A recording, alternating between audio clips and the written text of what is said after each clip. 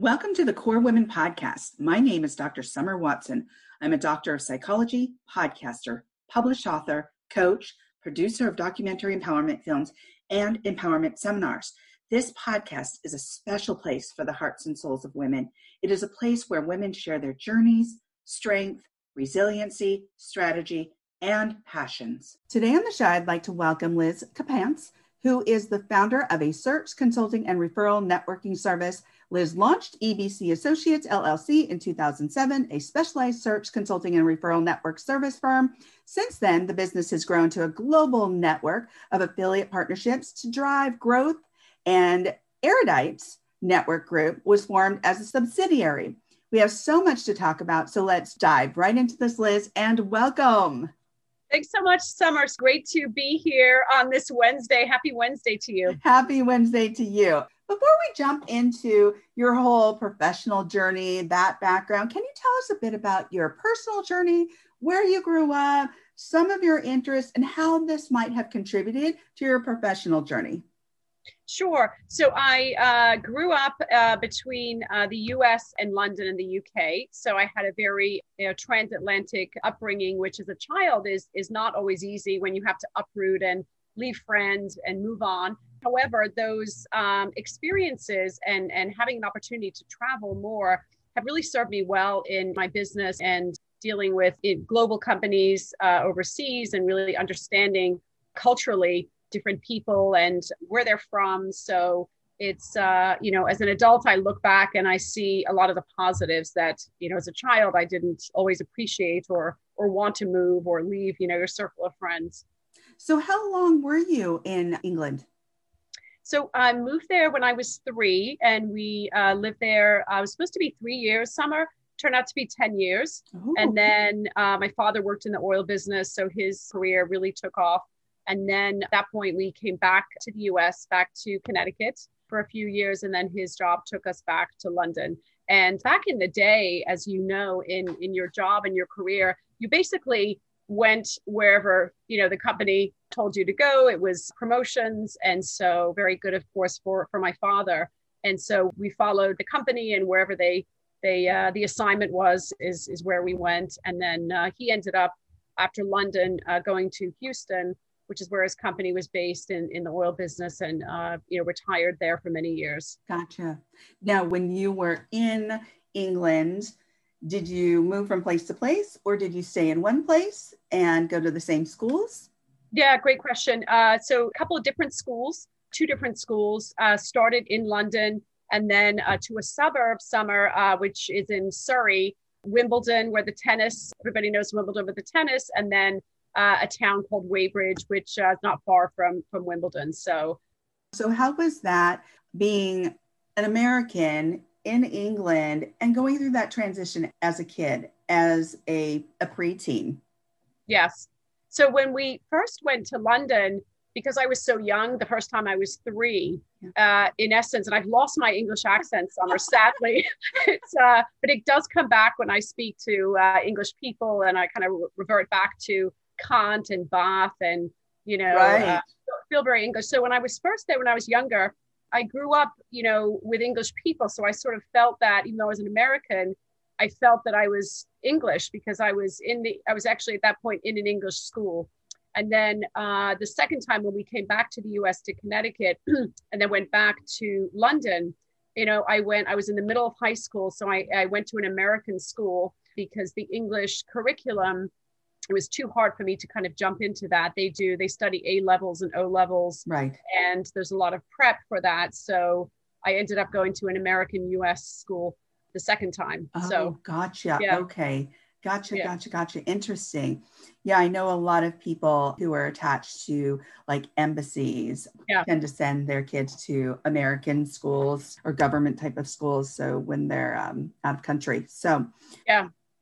There was many Summer that were those that were in my school that were part of an embassy or government that were part of Yeah, that must have been really interesting for you as a kid growing up.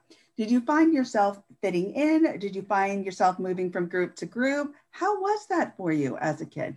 Yeah, not always easy, but I was fortunate, Summer, that for the most part, the schools and the people in the class that I was in were great people, and I sort of melded in well. Especially when we went back to the UK, the American school system, because a lot of those kids were uprooted or had come from a similar type of very transient background. It was easier to assimilate with them, but sometimes not always easy. Right, right.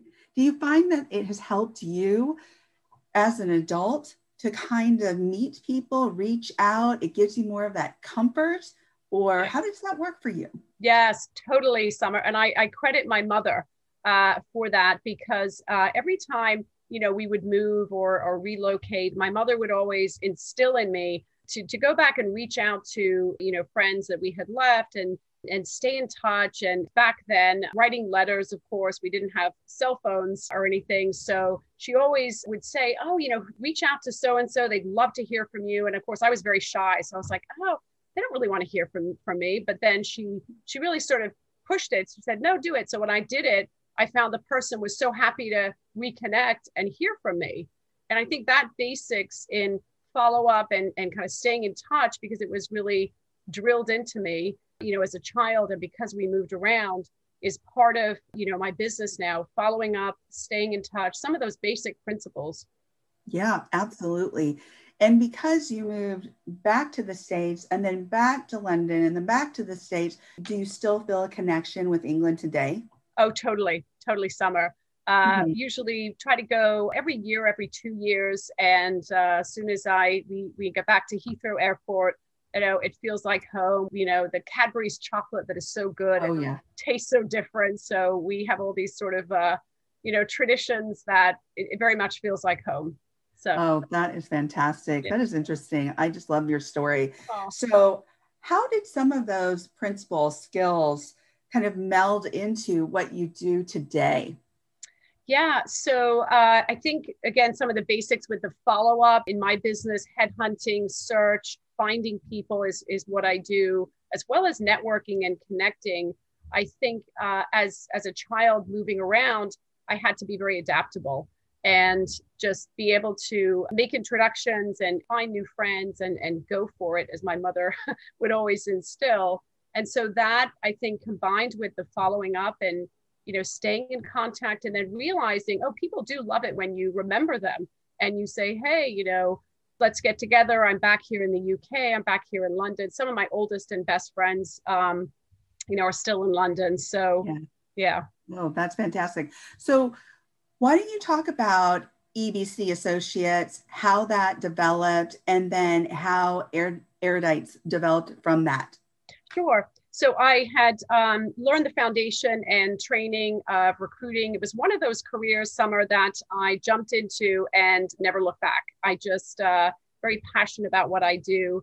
Naturally like to connect with people, hear their story, hear their journey. Oftentimes somebody's career is not what they always set out to do, but launched the practice essentially just before the downturn of 2008, not the best time to launch a business, but nonetheless stuck with it.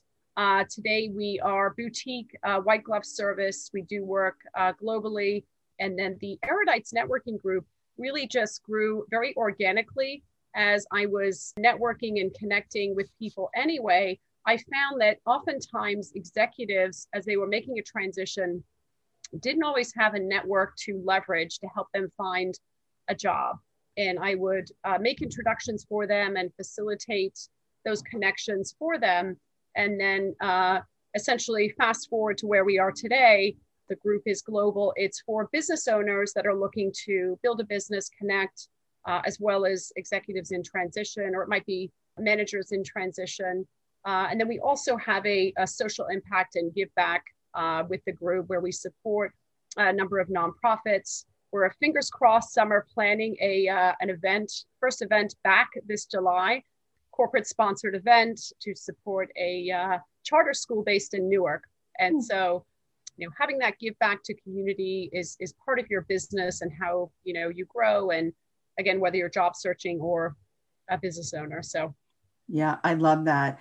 that being a part of your business is to give back to nonprofits or different entities that are supporting community as you are. So can you give us like the gist of what it is that you do as a search, consulting, and referral network service? Can you just give us more of a definition of what it is that you do and some of the principles that guide your business? So we have, there's a couple of different business units within what we do. So one essentially is the search, where companies come to us and say, we need to hire a VP of sales, a VP of marketing, and then we will consult with them and help define that role to make sure that it's an assignment that we want to undertake. First, there might be somebody internal that they might want to promote into that position before they look external. So we go through what we call a discovery call and understand about the business, how the role fits into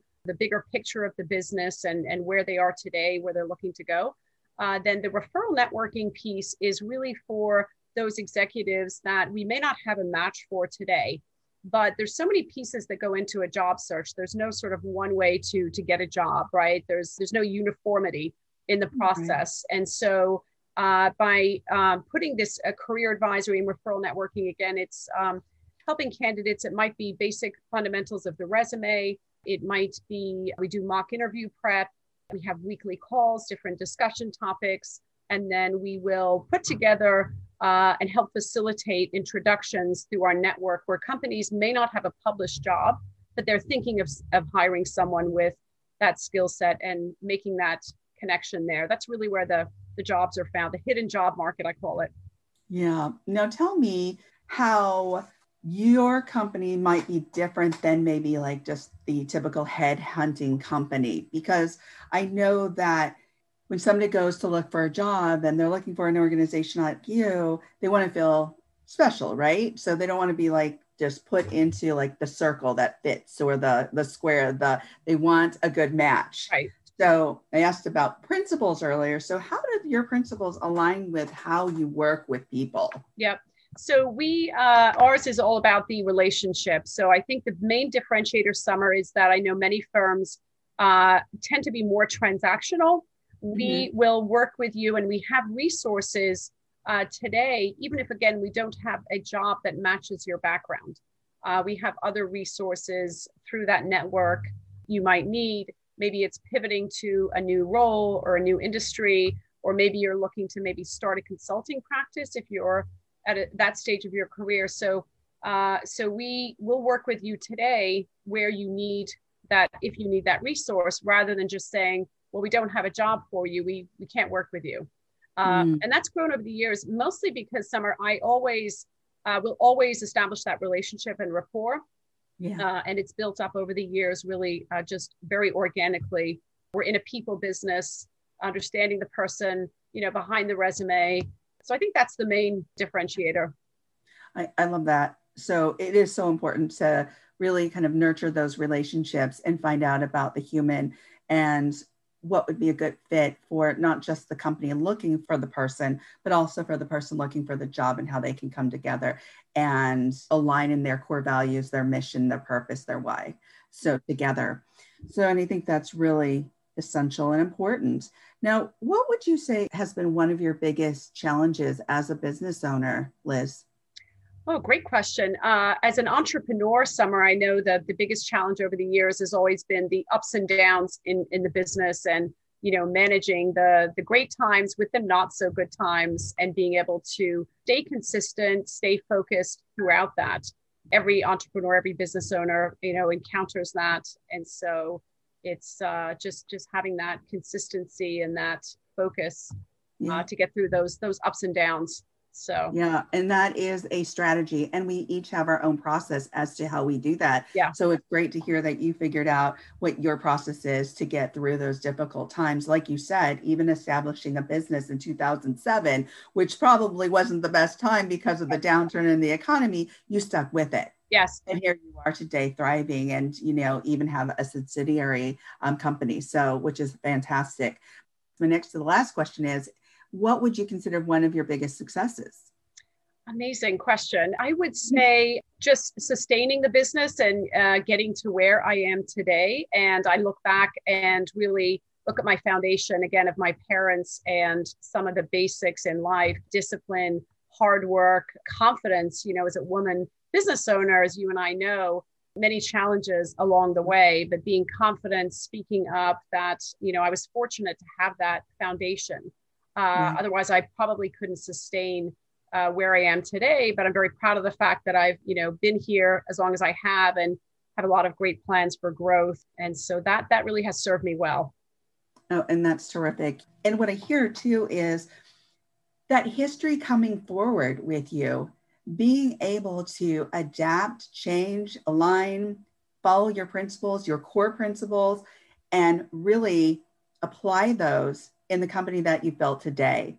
And that history of moving, being around a diverse population, which allows you today to also embrace that and work with a diverse population. Would you say that's true? Yes, you summed it up very accurately, Summer. I'm fortunate that I had the moves that I did, because again, as an adult, a business owner, it's really served me well, because I, had no choice but to go and adapt and to follow up, stay in touch with people, stay in touch with friends along the way. And some of those basics, really foundation, can, staying in touch with people can have such an impact on someone that you sometimes don't realize it. They're like so happy. Oh, you remembered me, and just building that rapport. So yeah, bravo to your mom for really pushing that connection, because being able to reach out to somebody that you don't know or somebody that you just met, it takes confidence, it takes courage, it takes initiative.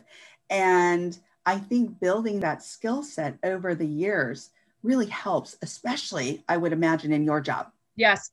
Well, thank you, Summer. And I am so thankful. My mother and my father's sort of guiding principles still ring in my head. And it might be as simple as the thank you note or the thank you email that you'd be surprised. Some people don't always do, but when you do that, it goes so far. And I feel very fortunate. And I also, at this juncture, one of my goals going forward, and always has been, to inspire and instill other women that are starting out or thinking of starting their business, and really working and encouraging them to go forward and have the confidence to do what they want to do. It's very doable. You just have to have the motivation and the confidence, and put the time in, the hard work, and anything is possible, really.